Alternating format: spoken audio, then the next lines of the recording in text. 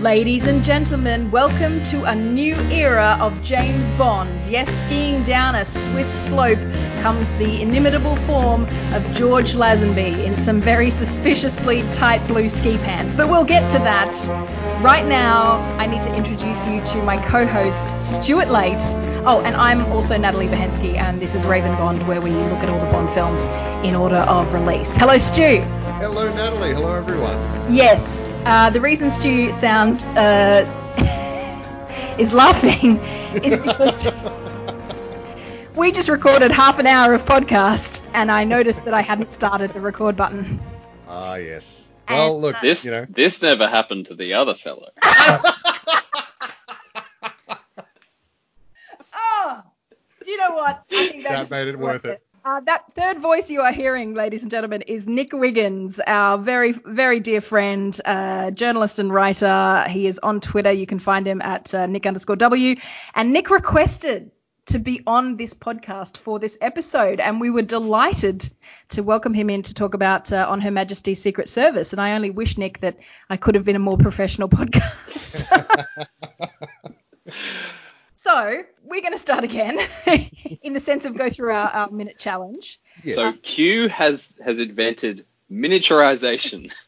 Yes. It's radioactive lint.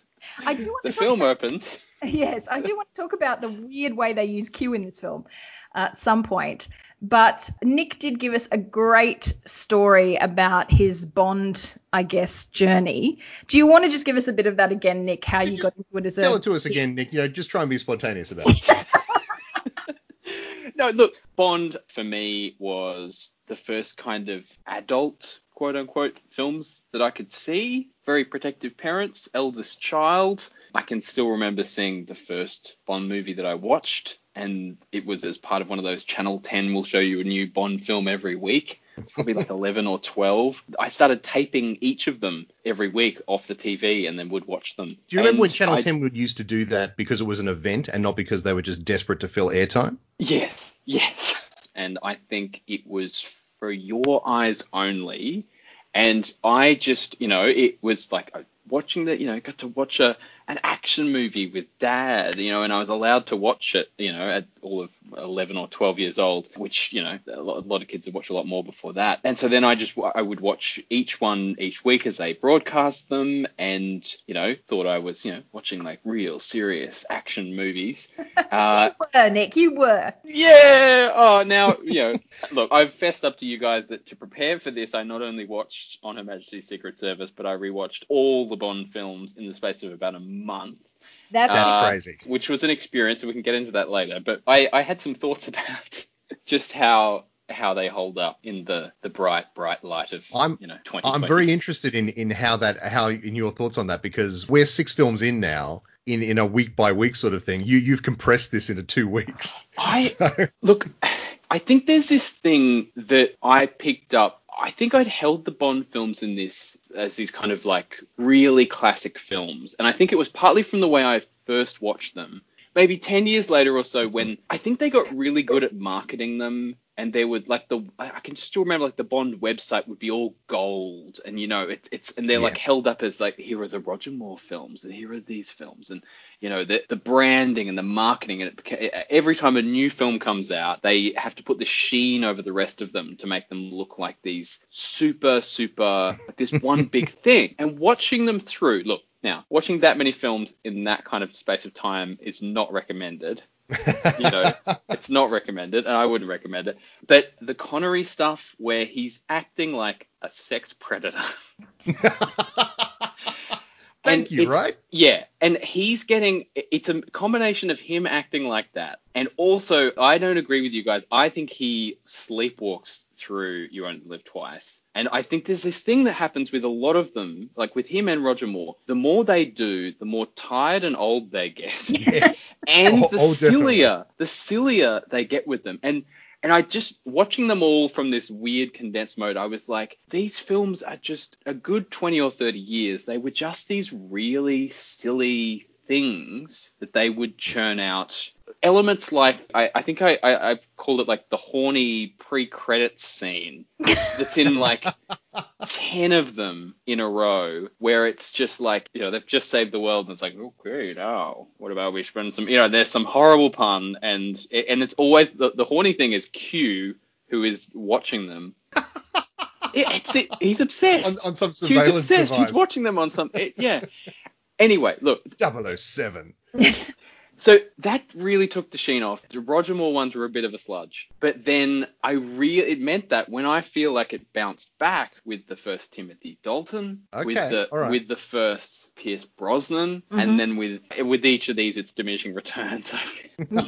But then with Daniel Craig as well, those added a little something. And they, in all of those films, it actually is the first of each of their films, the filmmakers seem to like take a step back and question what had come before. So you get the scene in like GoldenEye where like Judi Dench rips him a new one and says, "You're a sexist dinosaur." And I'm not saying like, look, Bond's this person has to be ripped down and, I'm not saying that. And I love a lot of the things in a lot of the Bond films, but it became a bit of a drudge watching them. And so it was good when you got those little injections of something different. And this film, I think, was a bit of an antidote to what had become by 3 films into the Connery one, they're already kind of referencing themselves in not a way that's just callbacks, but it's just like we've got to do that thing. So look, I don't think I will ever watch all of them in a marathon setting again. And I think there's some that I may never watch again, but there's some things that I love through all of them. And if you allow me to waffle on one more thing,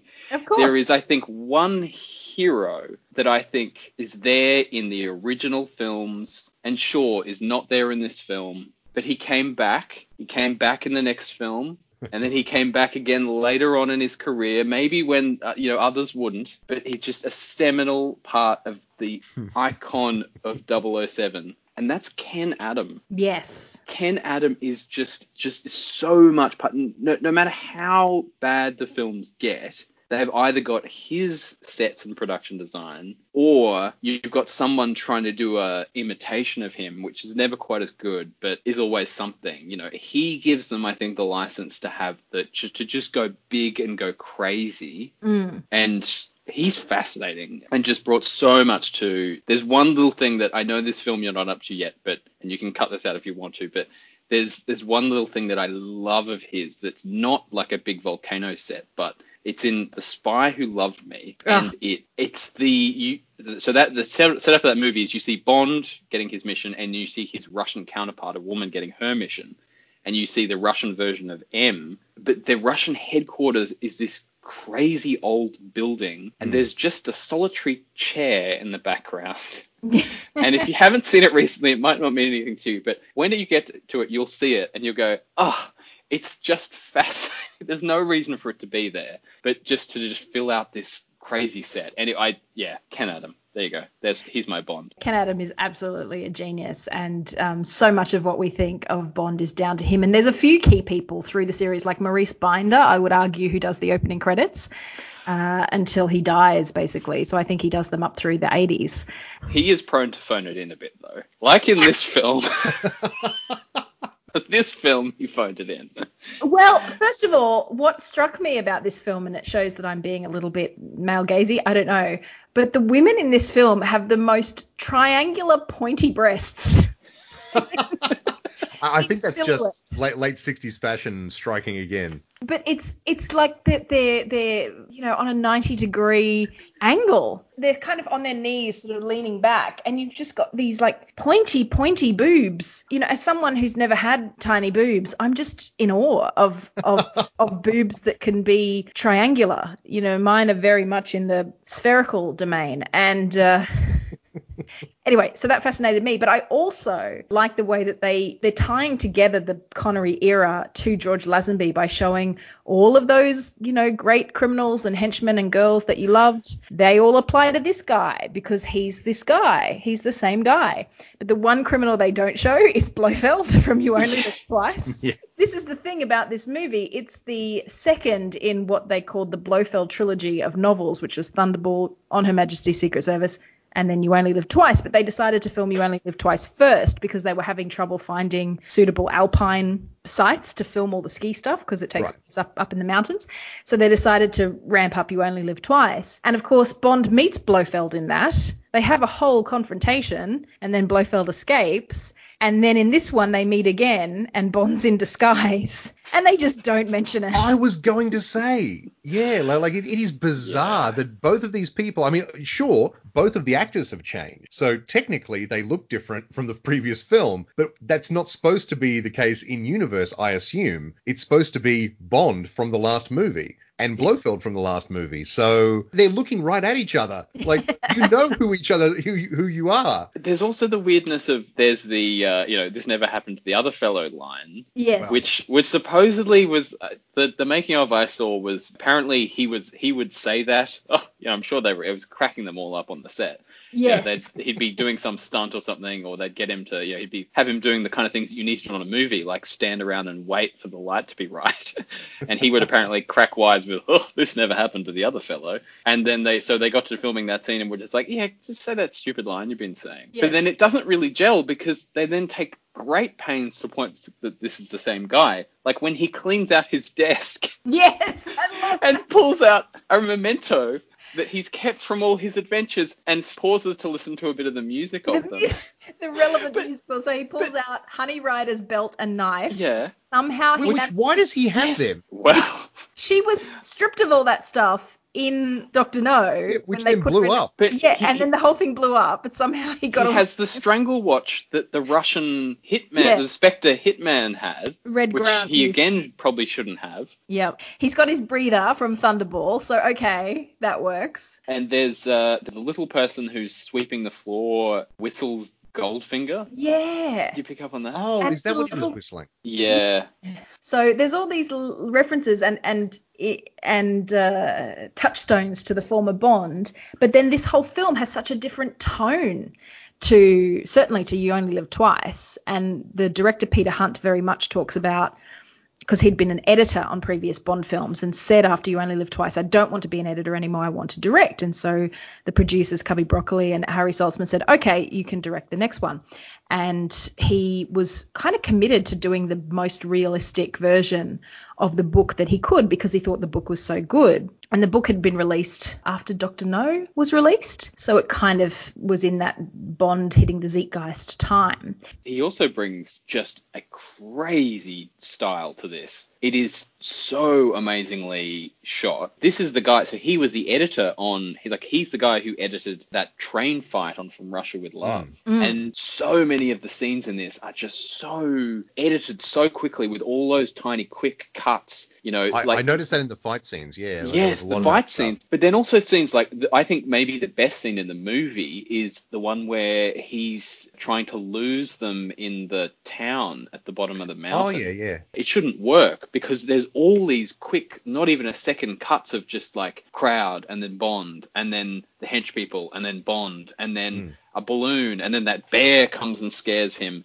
And it's just all these shots. But then the longest shot you then get is you see all these like people skating on the ice, and then you see her skate into frame and that pan up, and he's found her. That was great. It's so well edited and so differently shot. Like there's all these shots that you've never seen before in James Bond and that you wouldn't see for most of the Roger Moore ones. Like, did you notice that there's a reverse shot from Moneypenny's side of her office? Oh, I hadn't even thought about that. So he set about doing this really different thing where almost all the sets you see the ceilings. But like M's office is shot really differently than it has before. And Moneypenny's office. And there's a lot of car stuff that's actually filmed in cars. And there's like the helicopter that Bond takes up to the mountain. I'm almost certain is shot in the actual helicopter because you get this light through the window that you wouldn't normally get. He's doing lots of crazy stuff. It's a guy that's been told like, yeah, okay, you can direct a movie, and has just gone, great. Like, I'm going to put the camera here, and why can't we do this? And it's just, it's one of those rare things that you don't get that often. And it's one of those things with a lot of of those skiing shots, all of that, Yes. that fantastic skiing action. Because I was watching a featurette on the making of, and they showed how they got a lot of that, the front-on skiing action is they had this Olympic skier whose name I have misplaced, but he was employed they taught him how to hold a camera, like imagine a box-sized camera you hold with two hands, because this guy ski forwards, backwards, inside, outside. So you've got, I guess in some shots, you've got George Lazenby because he could ski a bit apparently. I suppose he came from Queanbeyan, so that's not far from the snowfields.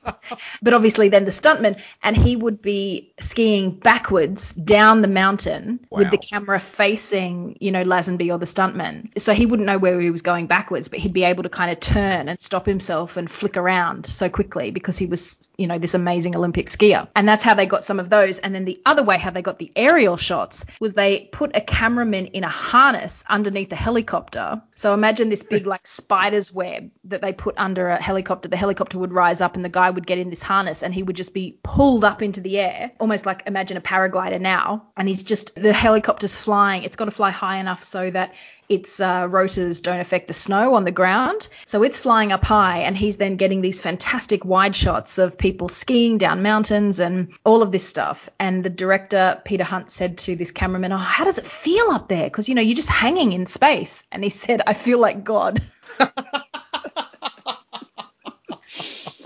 And knowing this film series track records with cameramen and helicopters, I'm glad he came back with all his appendages. That's all I'm saying. Well, and this is the thing, you sort of see a lot of this stuff, and which is why a rewatch is good, because as Nick says, you see stuff that has never happened before in Bond films. When you look at them in order, and then you look at things that were totally new and invented for this film that probably hadn't been done in any film before. But now you kind of look at it and go, oh yeah, a wide shot of people skiing down a mountain. I assume they just put a camera in a helicopter and sent it up. But it's a lot more involved than that and a lot more impressive. Yeah, definitely. And it's fascinating. And you're right, Nick. You mentioned this earlier. It's the idea that the series has always been vaguely self-referential from Russia with Love on. But this is the first Bond film to sort of sit down and say, okay, what is a Bond film? And what works, what doesn't, what are we changing? We're changing the lead. We're doing something different this time. How are we going to comment on the series as a whole? And that happens. That seems to happen every time they cast a new actor. I think in Roger Moore's run, they get a bit self-referential. You would have a better idea than me at this point. Sort of about halfway through Roger Moore's run, I think they sort of do a bit of a look back and say, what are we doing here? Oh, I mean, Roger Moore's one just goes insanely off the rails. But I think what they did here though was a weird mix that I don't think they wisely didn't do again. Was because they didn't know if they could change the actor. So they on one hand they've got a fresh new guy who never directed a movie before, or had at least never directed a Bond before, doing some really cool different stuff, and he's making a bit more serious and all this kind of stuff. But on the other hand, I think they were panicking that it's a different guy. What are people going to think? So they make sure they sandwich in all this Connery stuff, and including like the opening titles. I think that's what that is. I think it's them going like, well, we need to remind people that it is an actual James Bond movie. That's very true. Yeah, and I was really interested to see that. Is this this is definitely the first. Is this the only instrumental Bond theme? Well, Dr. No and From Russia with Love opened with instrumentals. Yeah. Oh, did they? Oh, yeah, because I guess the song From Russia with Love closes that movie, doesn't it? That's right. Right, okay. But it's I think it's the last one that ever is a instrumental. Right. And it's because they didn't want to write a song with "On Her Majesty's Secret Service is the Bond guy," and I suppose they hadn't got round to the idea of having songs that don't have the name of the movie in them. Maybe they also panicked and thought they really needed they could have used the "We Have All the Time in the World," but they thought they needed it for that amazing montage. We must talk about that courtship montage. Well, should we go into our 1 minute challenge, which is where Stu and I always put a minute on the clock and try and write down everything we remember about the film. And of course, we did start going through this in the recording that I did not record. So if we sound like we might have said this before and haven't, it's because we're trying to remember what we said before. I'll start with the first item on my list was George Lazenby and his accent, which was mostly good. It wanders. It's a wandering accent. Do you know that for the bit where he is pretending to be Sir Hilary Bray, the expert from the London College of Arms, the one who's sent to assess Blofeld, because the plot is Bond is still trying to find Blofeld and Spectre. It turns out Blofeld has been hiding in the Swiss mountains under the assumed title Count Balthazar Beauchamp, which is French for Blofeld, apparently. Yeah, that confused me. I was like, what? He says it as if it's like completely obvious. Yeah. So Bond goes undercover as this arms expert, not weapons, but coats of arms. Actual spycraft out of Bond, which is always good. Yeah, and he goes to assess that Blofeld actually has missing earlobes because this family, the Beauchamps, never have earlobes. There's a lot of leaps that this film takes. It's not that he's just been sitting up there. He wants this title so badly that he's willing to let a stranger into his headquarters into his evil lair. Yes. Where it was evil there. Also, he can get this title recognized by the Heraldry Association and potentially showing the world his evil scheme of stealing allergic farmers' daughters. Yes. Which, now I've said it, I had missed this the first time, but look, a casual viewer just goes, oh, okay, he's kidnapped some girls or he's lured some girls here and he's going to send them off with some chemical warfare to, kill off wildlife and plants. He's actually somehow found people who work and live on farms who are allergic to the things they're farming. Because the girl with the chickens says, "I grew up on a chicken farm." I think they've told her, "Now you're from a farm town," and so she's gone, "Oh, okay, so I'll talk like this." Yeah. He's from Lancashire. So he's found girls from all over the world who are credited. Some of them are credited as American. I saw that. Australian. Yeah. There's the Australian Chinese. one. Yeah. Did you hear the Australian girl's line? She does give quite a good back home. Yeah, you definitely hear it. Oh wow. In the Alpine room. So they have to be from different parts of the world. They have to live or work or have grown up on a place where they have access to the actual produce, and they have to be allergic to get them here so he can send them back to their hometowns. It's really is something. It's very convoluted. And but it also says something that it doesn't stop the film dead in its tracks, at least for me. The film blows right past it. And also they all have to be hot 20-something-year-old women. Well, yes. Well, it's a Bond film. Wait, why do they have to be again? Doesn't matter. It's a Bond film. Can you imagine? Because the woman, the Lancashire chicken allergist, is or allergy sufferer, talks about how I used to break out all over. You wouldn't believe where. And she says, oh, the doctor in town talked about this marvelous specialist clinic and they treat you for free because they were researching. Like, imagine being someone with an allergy to, I don't know, bees or gluten or I don't know. But you happen to be a 50-year-old man who's seen a lot in life and is a bit of an asshole.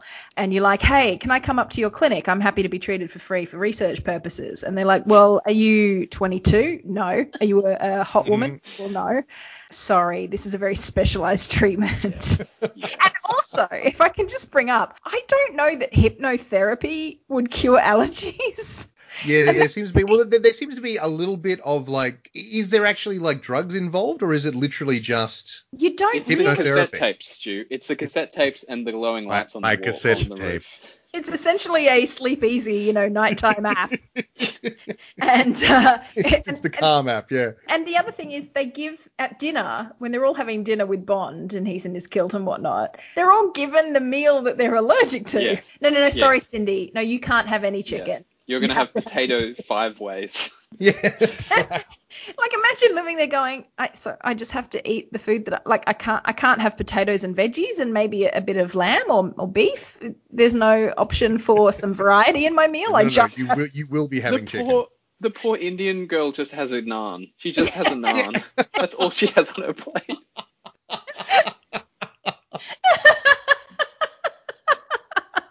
I actually had a horrible coming into this movie. I was going, oh no, because I thought there was some worse stuff. I was pretty sure that the African American girl was eating fried chicken in my memory. Oh, was it? And You I thought, remember the chicken stuff, and yeah. I thought it was that, and I was like, oh, they do this whole like the Chinese girls eating rice, but then it kind of fits in the plot, I guess. Yeah, because well, they have to go back to where it's produced. Yeah, and your dominant food group of your local area, Oh, and obviously Lancashire is known for chickens. Yeah. It makes as much sense as an evil plot based around mesmerism can. I also love that Blofeld's really hands-on in this film. So where in the last one it was all like, open shutters, open shutters, you know, prepare the bay doors, prepare the bay doors. In this one, he's just putting in the cassettes himself. So he's very hands-on. You're right. Yeah, like later on, he puts on the skis and goes chasing Bond. Yeah. I wanted to talk about that actually a bit later. Well, I wanted to talk about Blofeld in this movie because I actually really love the previous, like not the previous version specifically, but the idea of Blofeld as the hands-off mastermind. Yeah. The open the bay doors. Like I love that stuff. This Blofeld, I'm not into. Really? I like the idea. Like he's obviously a Bond villain, but this wasn't Blofeld to me. Like this wasn't the secret mastermind head of Spectre. This is like a Richard Branson type. Yeah. You know, he's like I've come up with my cassette tapes and I will train these women to take over the world. Ha ha ha. Best henchman money can buy. Yes. This guy even has the Olympic rings embroidered on his henchman outfit for some reason. For some reason. I'm pretty sure they're not allowed to do that, but it wasn't just Grunther. There were a few of them who had the Olympic rings. Yeah, I'm sure I went Googling because I was like, oh, had Switzerland just held the Olympics? No. No, they hadn't. That's what it was like 30 years earlier. I assumed it was like a holdover. Like there was obviously like an Olympic feel to it, and it was just nothing. No link at all. No. Wow. That's crazy. I wonder if it was a sort of a character thing that they went, you, Grunther, are now working for Blofeld with this crazy plot, but once you were a champion Swiss skier. Yes. And you need to hold on to that. So you wear that 30-year-old jacket. I suppose they did have a bobsled race. Yeah. A bobsled course. So I guess maybe he's on the Swiss team. Yeah. Maybe the good people from Cool Runnings. Yeah. So that's the only had a bobsled team. That's the only bobsled reference I know. Well, I did have Telly Savalas next on my 1 minute challenge list because I really enjoy him. He's got much more of a suaveness to him. See, but I don't like that at all. It's definitely weird for Blofeld, but he's kind of gone, the arrow has swung totally in the opposite direction from the fairly camp Donald Pleasance, oh yes, I'm, slightly camp villain of You Only Live Twice, to this very suave, self-assured, oh yes, I'm a count. I'll say you're a count. I feel it in my veins. Yes, I feel it in my blood. Well, fine. Here you go. There's a line of his that doesn't really make any sense, but I love of his where he goes, this time the price is of another kind. You'll be even more amused when you know what. But meanwhile, I will keep you here as my guest. It's like, what does that mean? And you never do find out the price. Like, yes. Is that what he tells Bond? Yes. He says, this time the price is of another kind. You'll be even more amused when you know what. But it never factors in. Do you think Blofeld knows it's Bond from the beginning? Because, of course, they met in You Only Live Twice. And, halfway through the film, they trick him because Bond, of course, and we'll get to Tracy next, but, of course, he spends the first half hour of the film sort of falling in love with Tracy DiVincenzo. Immediately, when he's up at the chalet, the Institute, he just starts shagging all the girls. Yes. Well, he's still James Bond, He's still James Bond. And Sir Hilary Gay. So this is the thing. This is the thing. And I think you pointed this out, Nick, in the recording that never was. For some reason, all the girls up there think he's gay. Yeah, he doesn't fall over them the second he's introduced to them, and then he just talks nerdily and bores them to death. There's a wonderful little detail I noticed on this last watch where, to show how much time has passed, as it does a little kind of like, he starts going, well, the thing about heraldry is, and then it fades. And as it fades to the new shot, one of the henchmen is lighting new candles. So he's been talking so long, the candles have all burnt. But then, yeah, there's all little, they say things like, of course, I know what he's allergic to. And you know who that is, of course. Joanna Lumley. Joanna Lumley. Is it really? Yeah. Oh, wow. Yeah, she went on after this film to go and star in the new Avengers, I think. Oh, So, of course. Well, had the Avengers already happened by this point? Yeah, so Diana Yes. Rigg been Emma Peel Yes. in the Avengers, but then they did a spin-off in the 70s called The Right, New okay. Avengers, and Joanna Lumley was in that. But, Now, yeah. I, in my notes, called this section Sir Hilary Gay / Gold member, because there was a line that I couldn't work out what it meant, and I've only just worked out what it means, where he's talked to them, and then he goes to the first girl's room, and she's like all over him, and he's saying, well, I normally don't like girls. And then she pulls off his little kilt bag, and his kilt drops to the ground, and she goes, it's true. And I was like, is there some line I'm forgetting? Is there something like men with kilts are bigger or something? Well, no. Then I realized what What does a Scotsman wear under his kilt? Nothing. Yeah. Oh, see, okay, that makes more sense. What I thought it was referenced to is that earlier over dinner, he says to them, oh, the shields can have lots of things. Mine has 4 bezants. Oh, yes. And they go, what are bezants? And he says, Golden gold balls. And one of them makes some crack, and he says, they like, oh, I wonder if there are, or something. And so I thought he drops kilt, and she's going like, it's true. You do have 4 golden Gold balls. balls. I love that that's where your mind went to. To be fair, my mind first went to there's some kilt saying that I've forgotten. And yes. Then, there- struggling to make sense of it, I went, oh, it's a callback to the gold ball. Oh, Lordy, I'm crying.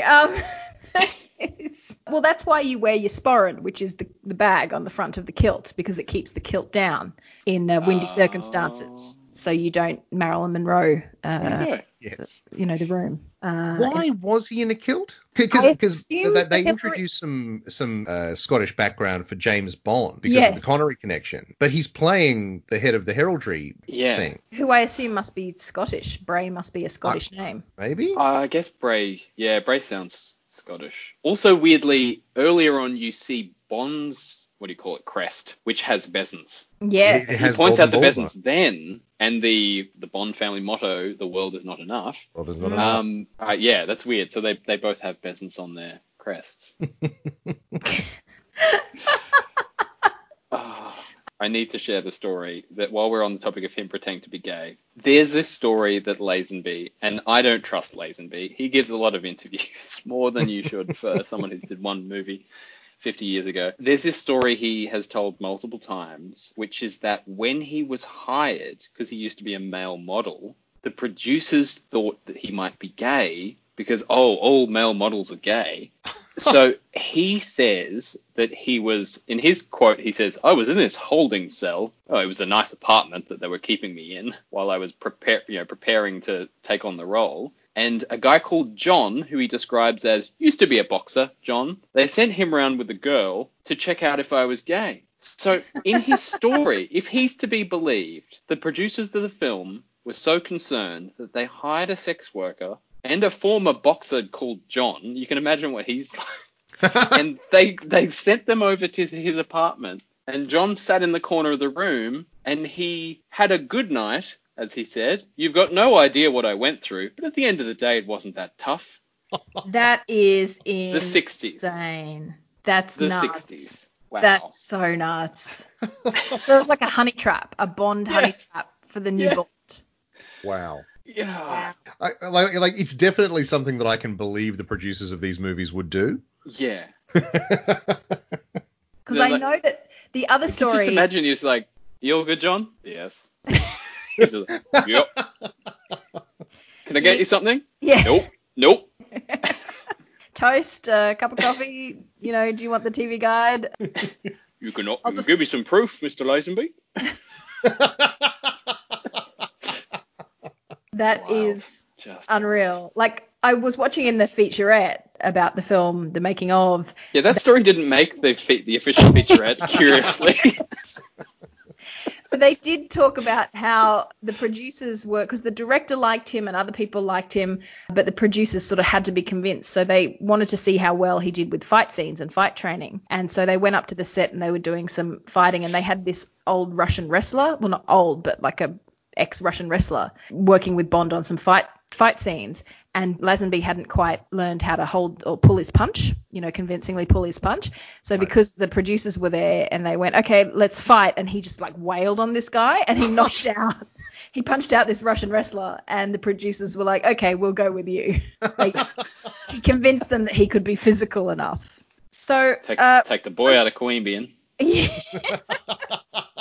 And he doesn't sound Australian now remotely. He sounds American. Yeah. Which is strange. It's not quite clear to me anyway exactly who decided he wouldn't do any more films.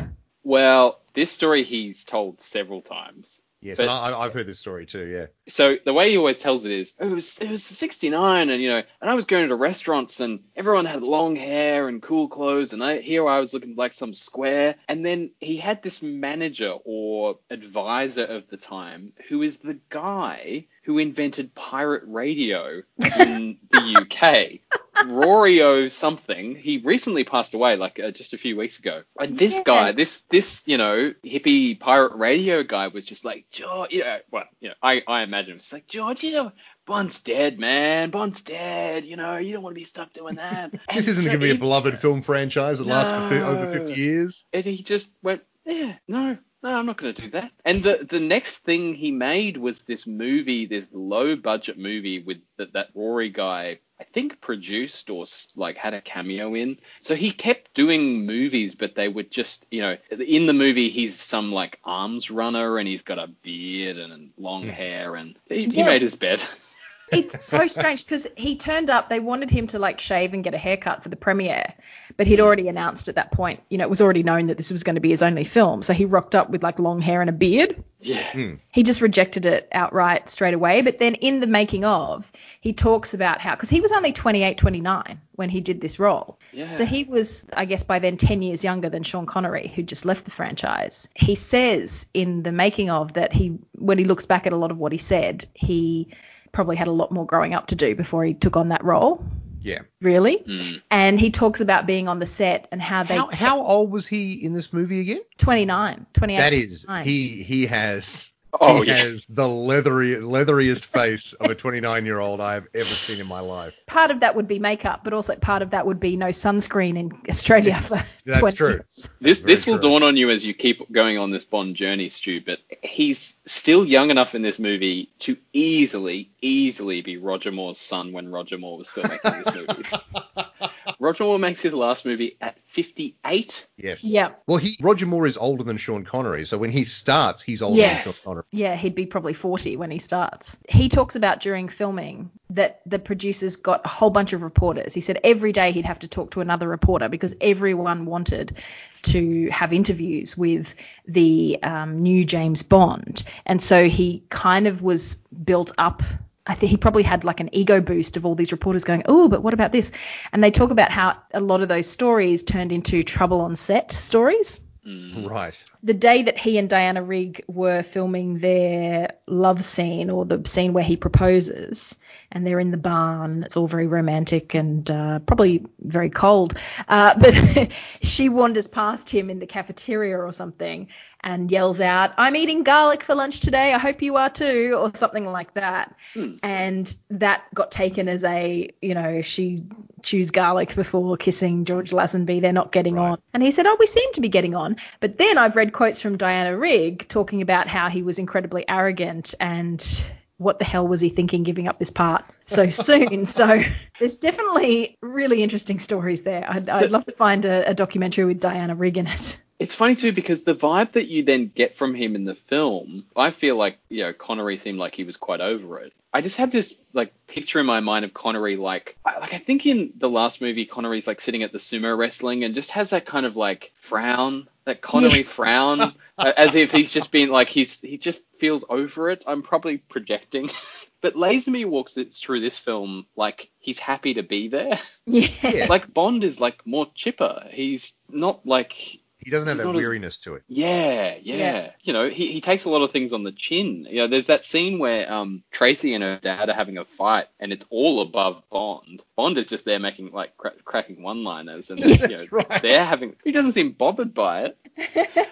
He's just like, He's just happy to be there. yeah. That's a good time to bring up, to go back to my 1 minute challenge, because next on my list was Diana Rigg and questionable parenting styles. It's Wow. it's a one step beyond Tiger Mum, I guess. Yeah, well, Dragon Dad, Draco, Yeah. or Draco. They call him Draco. She needs a that's man to right. dominate her. Yes. Her dad says. Don't you want to see the prequel where, as her father describes, she joined the Fast International set, one scandal after another? It sounds like a really good spin-off TV show. It Yeah. does. Like, you know, The Adventures of Tracy Vincenzo. yeah. She's such a good Bond girl, Bond woman, Bond character. And I think, Stu, you were mentioning in the recording that never was that she is not remembered as fondly as, say, a Pussy Galore. And that probably is because this movie is not remembered as well, or not. Absolutely, yeah. The thing that startled me about this was that I haven't seen this movie like all the way through ever. I've seen like clips from it and all that sort of thing, but I hadn't really seen a lot of her in this movie. She's great. Yeah. She's awesome. She's easily one of the best Bond girls. And, like she has to be, because, she's the one who finally wins Bond's heart. But it's astonishing how good she is. But she starts off attempting suicide by walking into the ocean in this incredibly glamorous kimono-sleeved gown. Well, that's right, exactly. I was a bit confused by all that at the start, because I was like, I'm not sure. You think that she might be in trouble, or that she's, but it basically just seems like she's depressed. Yes. Like it's just, that's it's weirdly a very realistic portrayal of mental illness. But there's no, that's the thing. Even Bond says she needs a psychiatrist. Yeah. And her dad's like, no, you don't understand. She just needs a man to She just dominate needs to be her, slapped around a little and she'll be that fine. she can fall in love with, and she'll be okay. Father knows best. Her dad gives the line where he's like, behind her bravado, something was eating away at her soul. This can happen, they live too greedily, and then suddenly all is finished. Oh, also, she married an Italian count who killed himself in his Maserati with one of his mistresses.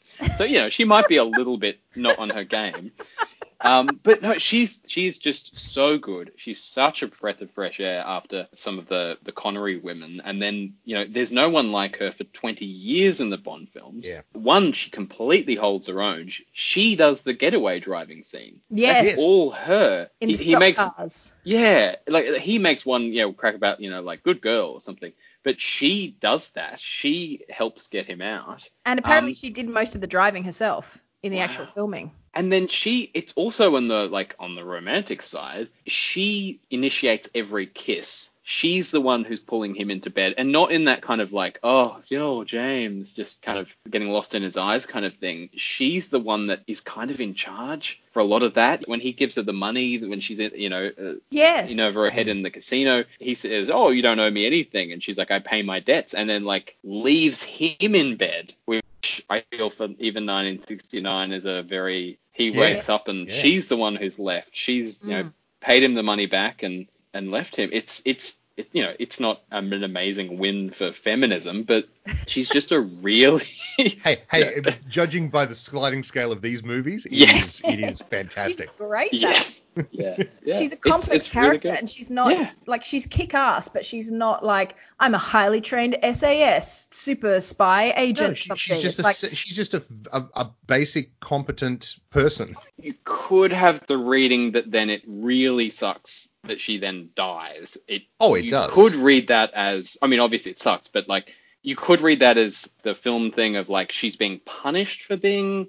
I could see how someone could make that argument, but I don't think that's the case here. Yeah, I don't. That's definitely not what the film's doing, but it's a really early example of fridging, where you kill off the female love interest just to give the male motivation. But having said that, it ties into the themes of she has this fatalism throughout most of the movie that then she finally gets over by falling in love and marrying James. And she says, finally, you've given me something to live for. and then she dies, which is obviously, dramatic irony. There are real parallels with then Vesper Lind in Casino Royale. Yes. Oh, yeah. Kind of like another person who's at his level, if not above him, a couple of steps ahead of him. And apparently in the book of On Her Majesty's Secret Service, which a lot of critics kind of say it's one of the few Bond books that shows a fair bit of like Bond's emotional side. And apparently in the book, he actually visits Vesper Lynd's grave, which he does fairly regularly. Yeah. I'm not sure of how regularly that is, but apparently it's not an uncommon occurrence for him to visit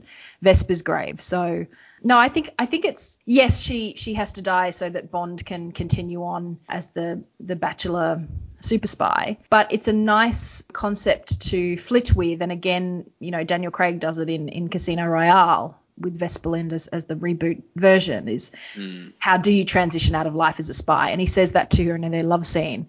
He's like, I think I want to find something else to do, as we're chased through the Swiss Alps by and you believe it? Like, it's not just him saying like, oh yeah, sure, I can give this up. I don't know. I think it works. I think it works. And then we're talking about the death, so like it's any acting problems he has early on, just that last scene, he just really pulls off.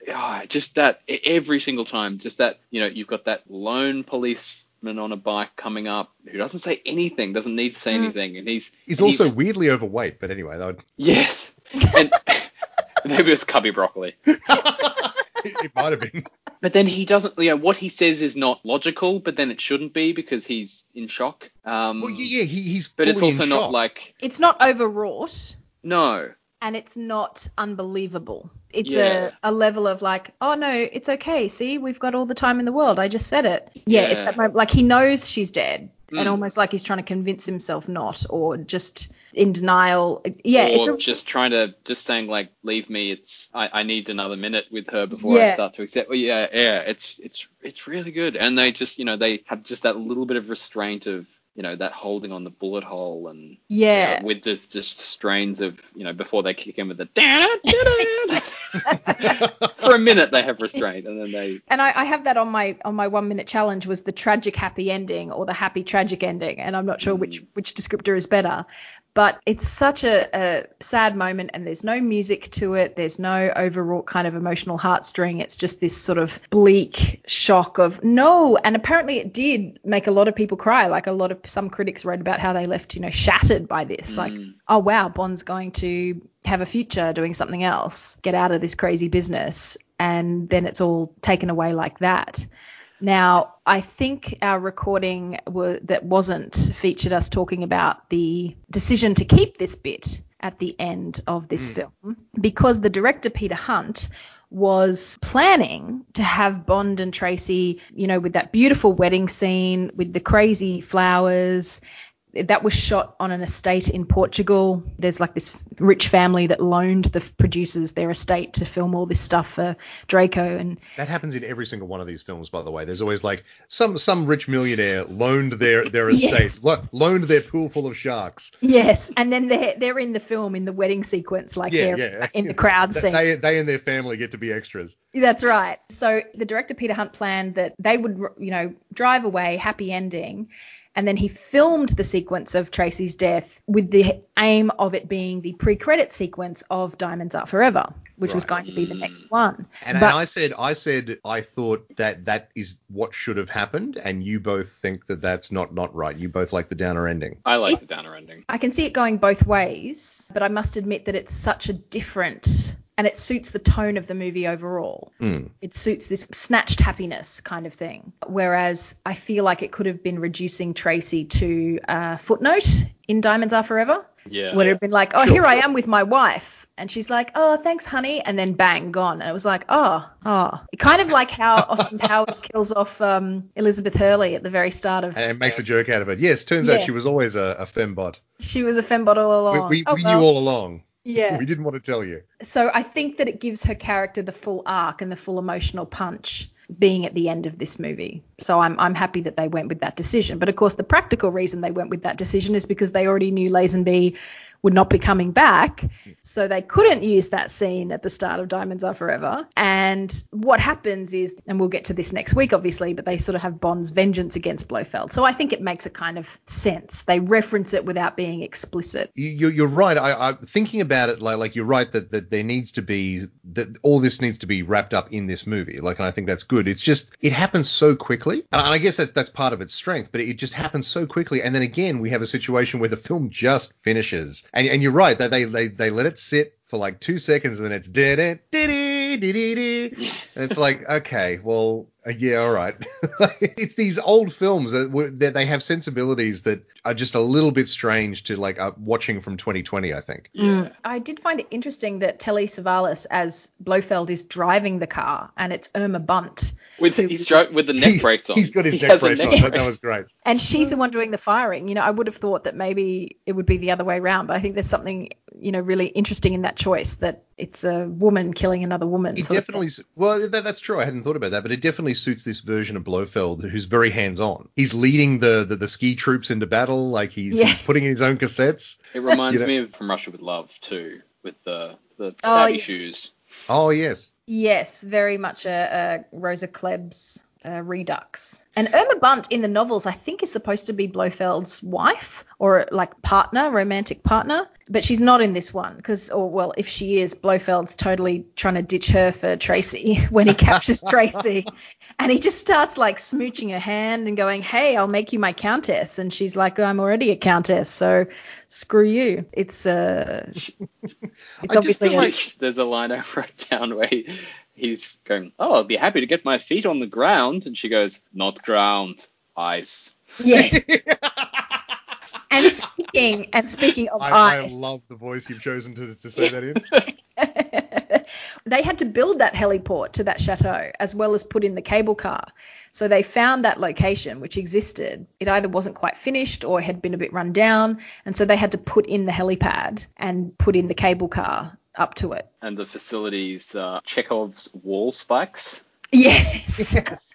Where you see them and you're like, They'll come back. That's dangerous. Someone's going to get impaled. Yes, the shot, which is quite possibly my favourite shot of the film, if only for just genius silliness stakes, is when Bond comes sliding in on his stomach, firing the machine gun at the final attack. Yes. How good is it? I need to find that as a GIF, and if not find it, I'm going to have to make it because it's just the best.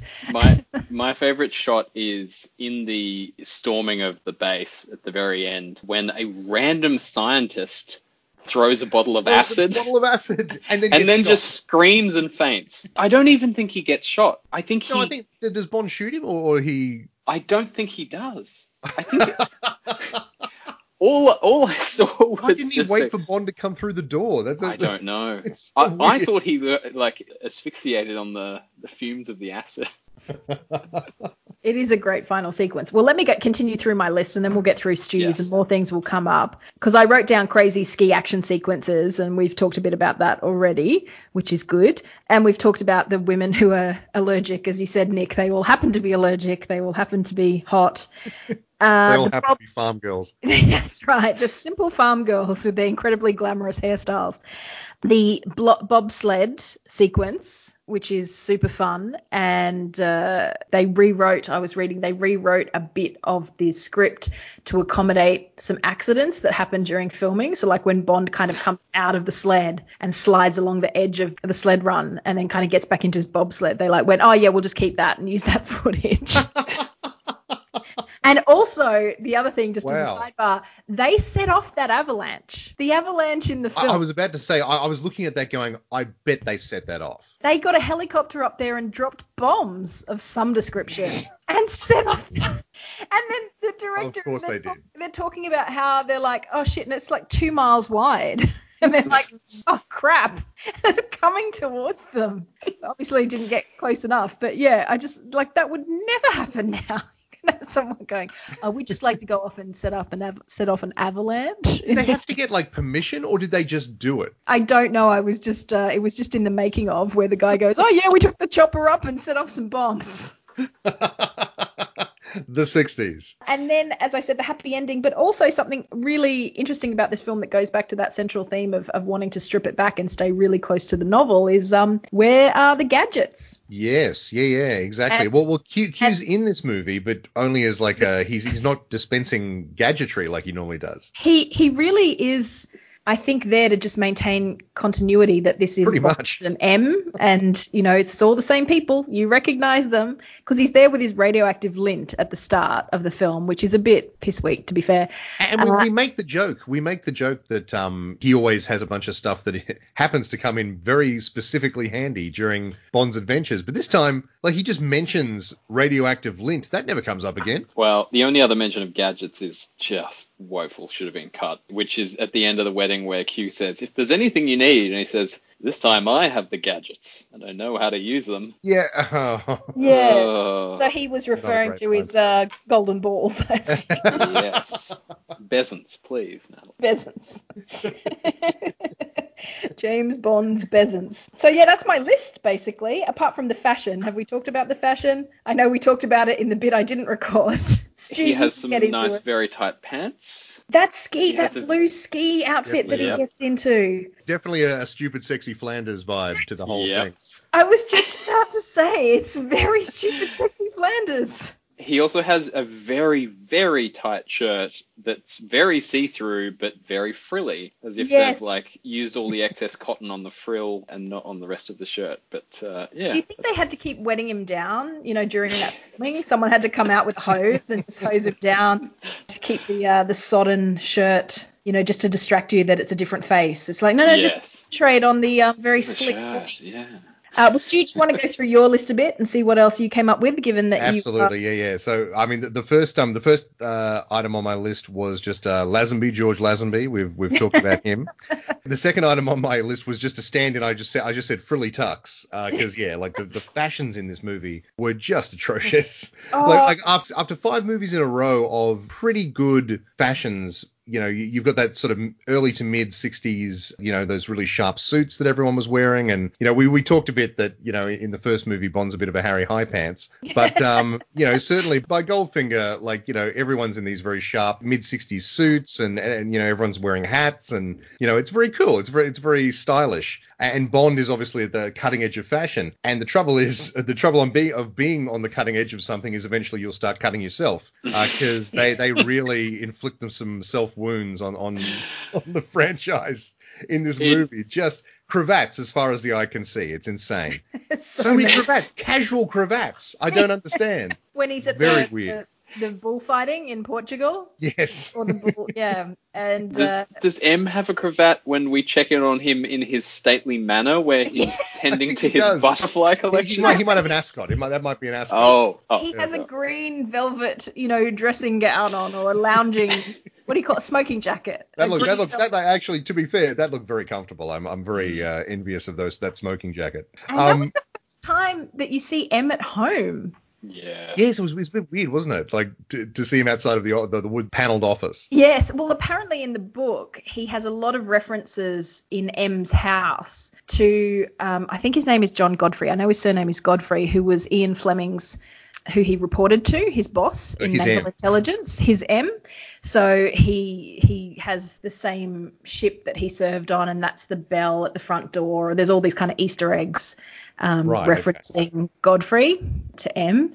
But yeah, very interesting. And it's weird. There's a weird jump, I have to say, when Bond is taken off because he threatens to resign. He threatens to quit. Yeah. And it's Moneypenny who just goes with the memo. She changes it from I'm tendering my resignation to I'd like 2 weeks leave, please. Yeah. I like that. It also that's some comes good up character there. Stuff. I like that a lot. Yeah. It was so nice. She gets the best and the worst in this one. He actually grabs her, which is not good at all. But on the other hand, she does get to play that little nice like interplay between them, like making Bond think that he's resigning, but then also like, having M go, what would I do without you? Yes. And then at the end she has the nice like I think they tread the line where she's not. I like to think she's not crying because she like, oh, I was gonna marry him. It's just like I'm happy for him, but also happy sad. They're bittersweet tears. They're what might have been tears. There's mixed emotions of I'm happy for him because she's clapping very enthusiastically with M and Q when they, Yeah. But then there's this, and he gives that her man that who has lovely tormented her at work for so many years. But no, she's always been into it. Like they've always had a very playful. They've had an extremely flirtatious relationship, bordering on a HR nightmare. But having said that, Lois Maxwell as Moneypenny is like the secret sauce in a lot of these films. Like she's only in it for like usually a scene or two, but it's just that thing where she shows up and you're like, Moneypenny, that's awesome. She's still here. I love seeing her in this. You guys might have a different thought. I thought that she didn't have quite the chemistry with Lazenby that she did with Connery. No, I would agree with that, but it's not bad. It's not bad, but I definitely noticed a shift. I mean, there's always going to be when you switch out an actor, but she does go, when he grabs her on the arse. Grabs her and kisses her. Which is not chemistry. That's just it's harassment. But it's Look, it's not quite the same, but I don't know. It worked. I certainly like Moneypenny in this movie. She was the final point on my list, which was just poor Moneypenny. Yeah. And also he tosses her his hat at the end. I was gonna say, and it's the final sort of tag on the hat stuff, because that's been a runner through all the movies so far. And he even does it that they play it completely straight at the start, where he just does the hat toss just to sort of say, hey, no, it's still Bond, same guy, actors change, but it's the same character. And then at the end they pay it off that he throws his hat, and Q has that great line about he was always so careless with government property. Yes. I was going to say there is an odd kind of where the film sort of splits, because the first half is this essential James Bond as psychiatrist / gigolo to the depressed jet-setting Tracy DiVincenzo. Yes. It's all about her dad trying to buy him off to go, I need you to have sex with my daughter and then marry her and dominate her, and that's what she needs. And this is such an unappealing prospect. I'll sweeten the pot with £100 million or £1 million. £1 million. Look, she's only incredibly gorgeous and really interesting and then well-educated and smart and funny, but I realize this is still an imposition, so here's £1 million sweetener. The amount that Tracy is awesome is only offset by how much her dad sucks. And the way that she's so good with Blofeld at the end, and then she doesn't want to leave because Bond gets separated going after Blofeld, and the dad set off explosives, a timer for explosives, and she knows she doesn't want to leave without Bond, and so he just clocks her in the face. Yeah. And then says, spare the rod. I'm like, did that need a tag? Like, come on. Couldn't you just bundle her into the chopper going, we've got a rendezvous point, he'll be fine, or something like that, and just put her in there. But yeah, just the slap to the face. I suppose they need something quick and there's no time to argue, so bam, in the face you go. There are so many ways you can play that scene without it being like condescending and paternalistic like it is, but it's just, it's so bad. Anyway. I wonder if that was, because obviously that's got to be part of the novel, this whole pay Bond to marry this woman. Yeah, I wonder if that's, just like character stuff of, well, he's Portuguese, they would do this thing. Do you know what I mean? Like that's exactly, yeah. That's the impression that you get, is that there's some sort of, well, that's just what these people are like. I know what's best for my daughter. But the thing is, he wasn't really a good father. He talks about how in that scene that you mentioned, Nick, where he's talking to Bond, and he mentions that he fell in love with her mother because she came to Portugal looking for bandits. They had Tracy, and then the mother died when Tracy was about 12. And so he sent her off to Switzerland, I assume a very fine boarding school. Yes. And then, of course, she fell in with the greedy rich. The international set. The international jet. And then all of a sudden he's like, well, now it's time to come in and do some fathering. Because I have every right. Because I packed her off to a boarding school at 12. So now you're going to obey me. But yes, the film kind of disjoins when they have their montage. And can we just spend a moment talking about their beautiful Hallmark montage? Oh, yes. They're like running on a beach and horse riding, and she's holding a cat. He's holding wearing a tux. walking through in extremely formal dress through like a park. Yep. And she's in a series of very cute 60s dresses, little slim 60s dresses. And they look at the ring that he later buys her. Yes. They do, yes. The wedding ring, ring. which I think is very cool, weird ring. It's so weird. It's awesome. It's so very 60s. But then they're driving around Bern or something where they go to look up this lawyer who knows about... Oh, They go to raid the lawyer's office to find out information on Blofeld. And they're just sitting in the car with the father in between them, just kind of making moon eyes at each other. And then he goes, all right, I'm off to check out the lawyer. And he goes and robs the joint, and he's obviously got his assistant. And I never got that guy's name, the blonde-haired guy. They never say it. They never say it. They don't, do they? They're like, because he just shows up and you assume he's working with Bond. And And he's obviously like loyal enough that he like follows him up the mountain later. But yeah. you know. And was it me or did that guy sound Australian? The curly-haired blonde guy. Yes. When he's I yelling picked at up on Blofeld going, you can't let people not climb this mountain. Yeah. It's truth. Crikey, mate. Now, we can't brush over the combination safecracker photocopier. Yes. Yes. The very peak of 1969 spycraft. I suppose that was the gadget, wasn't it? And the fact he picks up a Playboy. Not only picks it up, steals the centerfold. Steals the centerfold. And he's rudely interrupted. That's what I love. It's like, you know, just as he's getting to the good bit, the green lights start flashing. Just as he's about to start reading the articles. Mm-hmm. It's funny because what was I reading about? Roald Dahl wrote a whole big article for Playboy about writing You Only Live Twice, or was interviewed by Playboy. So clearly it's connected with the franchise. Totally. But then after he raids that office, he leaves, and then he turns up at M's house to go, well, I want to be reassigned to the mission. And then he goes up the mountain. And then Tracy turns up at the village at the bottom of the mountain only because her dad's told her, that's where he might be, in that vicinity. Yes. So, I mean, that was incredibly lucky she happened to be ice skating. She brushes it off as, he says, your new pursuit is sports. And she says, well, one sportsman, and my father told me where he'd be. I think she has said, like, she's thrown another, like, I was going to say tantrum, but she's gone, Dad, I will leave unless you tell me where he's gone.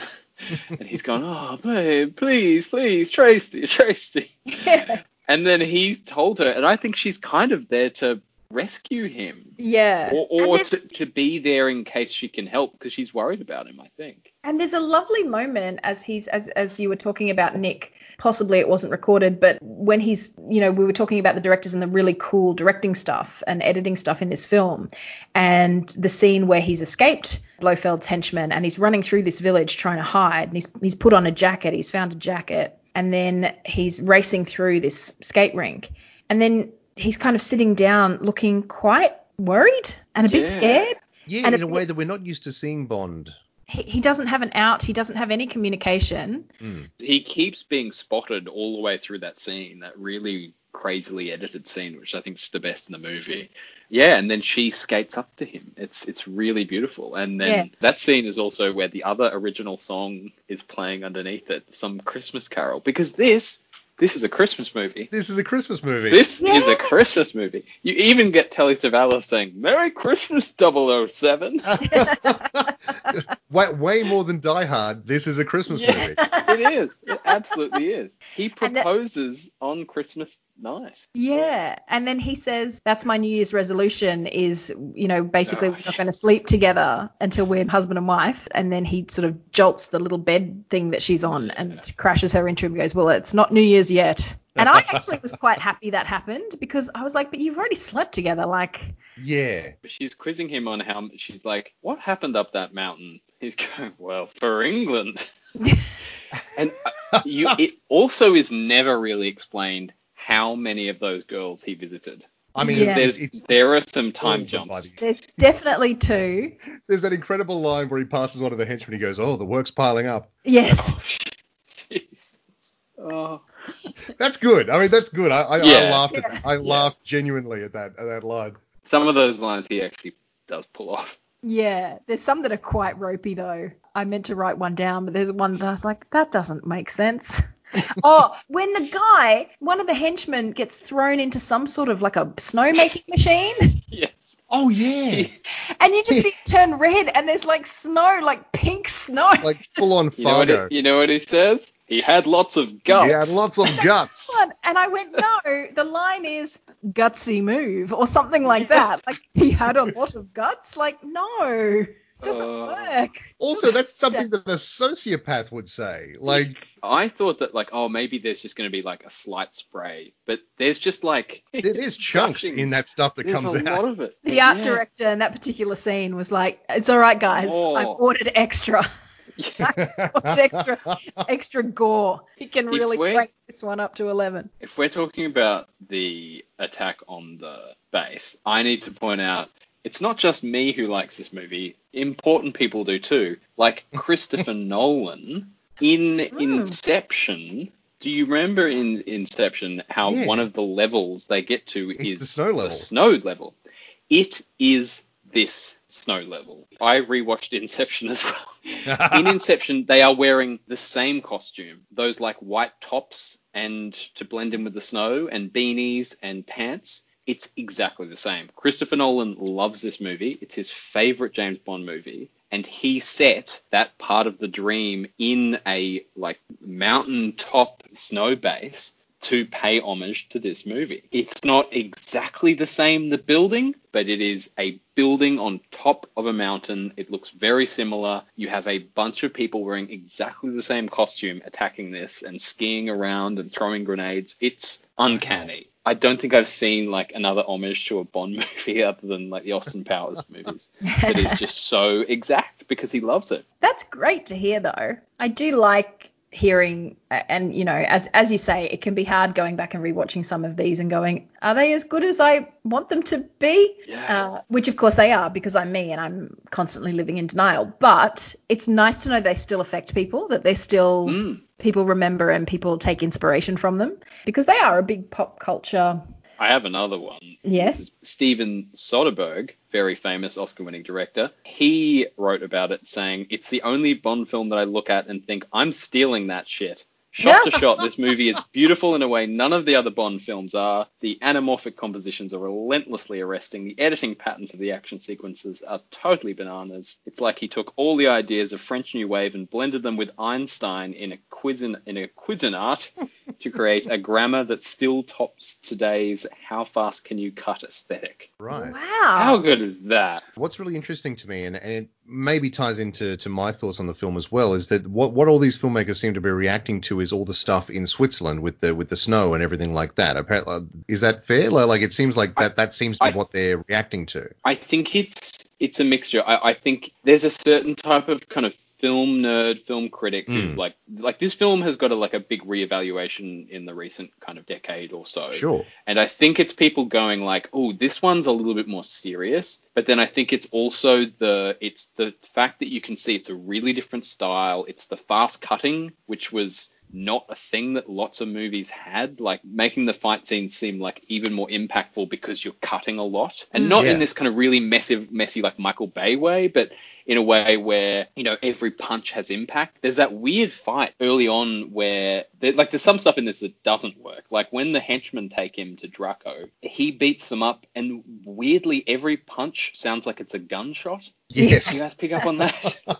That's and weird. there's was a something separate they tried. shot of every punch. Like it's weird. Like they'll have the wide shot and then they'll do a super fast close up of like a fist coming in and then someone will go flying. Like I don't think everything works in this. And like there are some scenes where he's fighting and the cuts jump like you've missed 2 seconds of the movie because suddenly they're across the room. But I think it's that, and it's also just that some of the fighting is really brutal. Like at the start of the movie, he's drowning that guy. Like he's just holding him under the water and the guy's thrashing. And later on, like he's choking the guy with a ski. And it's not played for laughs or action at all. It's just a very serious, brutal murder. Yeah. Those henchmen at the start too, I assume they're like Tracy's bodyguards. They are, because they're there through the whole movie. I love that they definitely work for Draco. Yes. Yeah, and they're at the wedding. They're at the wedding. Beat me up one time. The black guy who he has the fight with, I mean, it probably also says on actors, but he has the fight with him in the hotel. He holds the knife to him on the way to the thing. He fights with him again. They're at the bull, the matador thing. Then he's at the wedding. Then he gets a flamethrower. Yes, that guy yes, has he this does, cool that's shot right. where he has a flamethrower. I remember thinking that's so cool. When they're storming the lair, the mountaintop Oh, lair, yeah. there's just like, there's some grenades and there's some, there's the acid being thrown, and there's just this one shot that cuts to that. He's like looking up that weird kind of Ice icy tunnel. staircase, Yeah. and he just blasts the guy with the flamethrower. It's like that guy has an arc, and then he gets invited to the wedding because he He gets invited to survives the the. I did read a bit about that, the stunts during that scene, because they were all dressed in white and because they were jumping into white, like airbags and stuff, to be disguised in the snow. But everything was white, so they couldn't tell how far anything was down. So you've got guys jumping out of helicopters and falling off buildings and not knowing like where to go, like where to land. Like Just could be 2 feet or 100 feet. Who yeah, knows? yeah. You can't get the depth because everything is just white. So like crazy times. Ugh. Well, we should probably start to wrap it up. Was there anything else, Nick, that you wanted to raise about this film?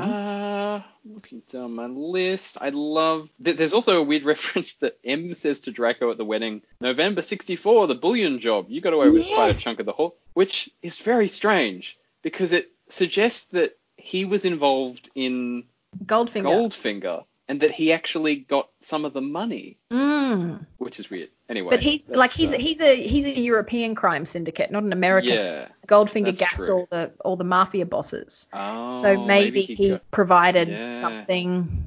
Oh, we have to mention no earlobes. Yes. Blofeld cut off his earlobes because, as M says later on, a very curious thing, snobbery. Says the man in the mansion with his butterflies. The obvious member of the British aristocracy. Curious thing, snobbery. But also, like, if you have your earlobes cut off, you're going to have, like, a big scar and stitches. Like, that's not going to survive close inspection. I think the next film, here's a little teaser for the next film. I think the next film, in a way, I don't think they set out to do this, but kind of retcons. It comes up with a way to explain why all the Blofelds might look different. Yes. Yeah, absolutely. So plastic I guess surgery and weird mud baths, apparently. Yes. Any inaccuracies in movie to movie, they can just explain away with, well, he was at the cutting edge of plastic surgery. Stu, what are your thoughts? I really like this movie. I was sort of leaning towards this a little bit earlier, but it feels like two movies. Like all the stuff before he goes to Switzerland feels like one movie, and then everything in Switzerland is top notch. Like it's incredible action, like very tense. There's that chase scene. There's the incredible chase down the mountain. Like even him escaping, like over that, he's got to climb over the cable car cables and stuff like that. Like it's all great. It's fantastic. Yeah. And Tracy comes back in a way that is actually really satisfying, because I was worried she was going to be in the start of the film. They've set her up and then she goes away. And then he comes back and just proposes to her. He says, I'm done with this now. I want to marry you. And no, she becomes like an active part of the movie in the second half of the film, which is amazing. You know, I thought if the second half of the movie had been the whole film, I think this would have been like top notch. This would have rocketed maybe to the top of my list. As it is, it's a lot better than its reputation suggests, because this is said to be something of a bit of a fiasco. Yeah. But I think it's good. It's a very solid movie. It still was a big box office hit. Oh, sure. It didn't do the dollars that Like You Only Live Twice had done. Even though it did do really good dollars, it took longer or something. And in this making of documentary, they talked about how, well, you've got to blame someone, so we blamed the star. Exactly. And maybe, we were talking about, whether George Lazenby should have had another crack at the role. And he thinks he should have now. He seems to say in the making of documentary he wished he'd done another one or more. But maybe, as you were saying, Nick, giving that reboot feel gives the film something different, which we can now go back and look at and think of, well, what if every Bond film had a different Bond? Would you get the same level of energy, as opposed to the later ones in a person's canon always being a little bit less exciting? Series wide, I think there's an argument for they probably should do 4 or 5 and get out. And for some of them, even that is too many. Yeah. I was going to say like 3. Like 3 would be, yes. I mean, look, Pierce Brosnan should have made 3.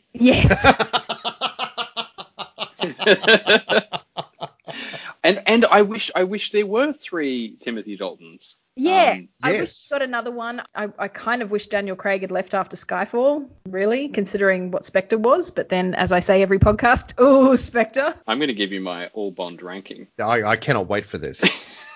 There's 2 things that I think you guys have got to look forward to. And I won't spoil which ones they are because you may have forgotten, but you just have in front of you a Bond where he makes a quiche and a Bond film that ends, and I've forgotten all about this, with a sketch comedy level impersonation of Margaret Thatcher and her husband in a kitchen. Oh, That is in a Bond film. Oh, It wow. is so weird. yes. So weird. I do not want to tip you to when, but obviously there's a span there, but that's a thing that happens. I feel like I Fantastic. know the rough Yeah. era of at least the Margaret Thatcher one. I feel like I have Yeah. seen that, but I can't. Well, that dates it, you know. Yeah. I mean, yeah, like there's that. an 8-year period there, but still. And we know who was in there primarily. Yes, that is excellent. Well, I would love to get your Bond ranking at some point, Nick, but I'm a bit worried about being influenced by it. Oh, okay. Well, look, I can either give you my ranking up until this film, or I can give you the whole thing. I can give you my whole shebang. Maybe It's I all would very like. subjective. It is subjective. It is subjective. And I'm mostly saying this because I don't want to taint myself, if that makes sense. Like, I'm absolutely sure your ranking will be incredibly sensible and, fair. But maybe where you could tell us where you would put this film in your Bond rankings. Okay, I can do that. And then maybe put some of the others that we've seen so far. Yeah. So, okay, but lowest to best so far, lowest would be Thunderball. Okay, Excellent. well, Stu would probably agree with you there. Thunderball is Yep. last on my current list. Yeah, it's a little long, Stu. A little long. I don't know whether you know this, Nick, that movie is 2 days long. It's 48 hours long. It's 36 hours long. Every time At this least. happens, it's longer. Last week it was 4 Natalie, hours. you forget how long it is. Now it's 48. So I've got Thunderball, then we go Dr. No, Oh, then You Ah. Only Live Twice, Right. Ah. then we have Goldfinger, oh, okay, that's an upset. then On Her Majesty's Secret Service, Ah. and then number 1 From Russia with Love. Ah. Well, as I always Which say, I'll tease this. For so long, my go-to, if you'd asked me what my favorite was From Russia with Love. I'll just tease you this: it's no longer the top of my list. Oh, okay. There you go. Interesting. Has it been supplanted by a film that is much, much later in the series, or? Sure, it may have been. I feel like. Yeah, it's Spectre. No, I was going to say it's not Spectre. no, Spectre's weird. Spectre is very weird. Thank you, Nick. There's some great things in it, but it just kind of feels a bit empty. Also, it has a whole mountaintop sequence as well, which I think is the callback to this. Well, I was about to say, Yeah. like it draws heavily from this movie, doesn't it? Yeah, for that at least. I feel like it's either going to be Casino Royale or one of the Daltons. I feel like I'm getting that vibe from Nick. Okay. Okay. All right. He's not giving anything away. We'll I mean, I just- can tell Nick, you. is your 1, 2, 3? Your 1, 2, 3 currently is of the films that we've seen is Russia with Love, Majesty's Secret Service, and then Goldfinger in number 3. Yeah. Wow. Okay. Yeah. Wow. I mean, I can tell you my number 1. I just don't want to spoil that. That seems... I'm kind of in two minds about no. Oh, look, just go on and tell us. It's Casino Royale. Hey! That movie is just Pretty damn great. near perfect. It's It's really just so near perfect. Well, I would invite you back on for that one, but unfortunately, Greg from the Smart Enough to Know Better podcast Bagsied to be the guest on Casino Royale No, Just for a bit of you sizzle. couldn't get a better guest. because he loves it to pieces. So yes, so we will definitely have more guests on through the podcast span. If you're absolutely insistent on one that you like, certainly reach out to us. But Stu, you need to tell us and I need to tell you where we're putting it on our rankings so far. Absolutely. Well, so Yeah, I really struggle with this one because I liked it way more than I was expecting to. I think the second half of the film, once they get to Switzerland and all the snow stuff, is great. It's really, really good. Do I like it more than... Like it's not getting top spot. Goldfinger is in my top spot. It's a cliched choice, but I like what I like. Like there's a reason that it's a classic movie. From Russia with Love is second. Do I like this movie more than From Russia with Love? No, I don't think so. Dr. No is third. Do I like it more than that? I don't think so. So I think for me it goes between Dr. No and You Only Live Twice. So it's number 4. Okay, so same position for me, but obviously mine is different because I've got Thunderball and then You Only Live Twice is last for me. So, but I struggled a bit with putting it either above or below Thunderball, but in the end I thought, given this is about a rewatch and finding new inspiration, I think that Diana Rigg's role is what kind of sealed it for me. Just Fair she's enough. Yeah. such a good Bond girl that makes up for, I think, her dad's weird patriarchal bullshit. And as Nick said, she does kind of give him shit about that the whole way through. So just in case you lost this line the first time, a Tyrell always pays their debts. So I think I was like, well, I can definitely put it above You Only Live Twice, given how I sort of ended up feeling about that. But I think I have to put it above Thunderball now too, because I think it's tighter, even though it's the longest film. It's the longest film. And we make jokes about how long Thunderball is. This is the longest film until Casino Royale, I think. Or this is 2 hours 22 minutes. Yeah, it's a long film. 12 minutes longer than Thunderball. But it didn't feel long. This is the thing. It didn't have a series of insane underwater sequences. And there are scenes they cut from this too. There's a scene that he's at the College of Arms place and then realizes that the guy's assistant has been listening in on them and has been spying, and so there's a whole rooftop chase that ends with him pushing him in front of a train. Oh, right. There's a whole that was stuff that they, I think, maybe either shot or were very near shooting. So it could have been so much longer. But look, again, it's all subjective, but just to show you my top 3 of all time is number 1 Casino Royale, number 2 From Russia with Love, number 3 On Her Majesty's Secret Service. Wow, this is 3. So you think this is 3 out of everything? Yeah. Yeah. Wow. Look, could you ask me tomorrow and it's different? Yeah, maybe. But yeah.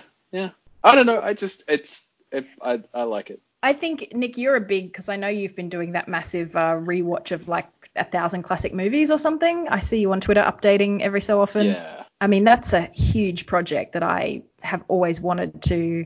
I got it when I was, I don't know about you guys, but I was named Dux of Year 9. That was when I was at my smartest. I was at my smartest when I was 14. And I was top student of that year. And so you got to choose a book as a prize. So you would go into a room and the year 12s got first pick. And then as you went down to the lower grades, you got, whatever was left. And I picked a book called 100 Classic Movies, which still exists somewhere in my life in a box somewhere. And I would go through and tick off the movies that I'd seen.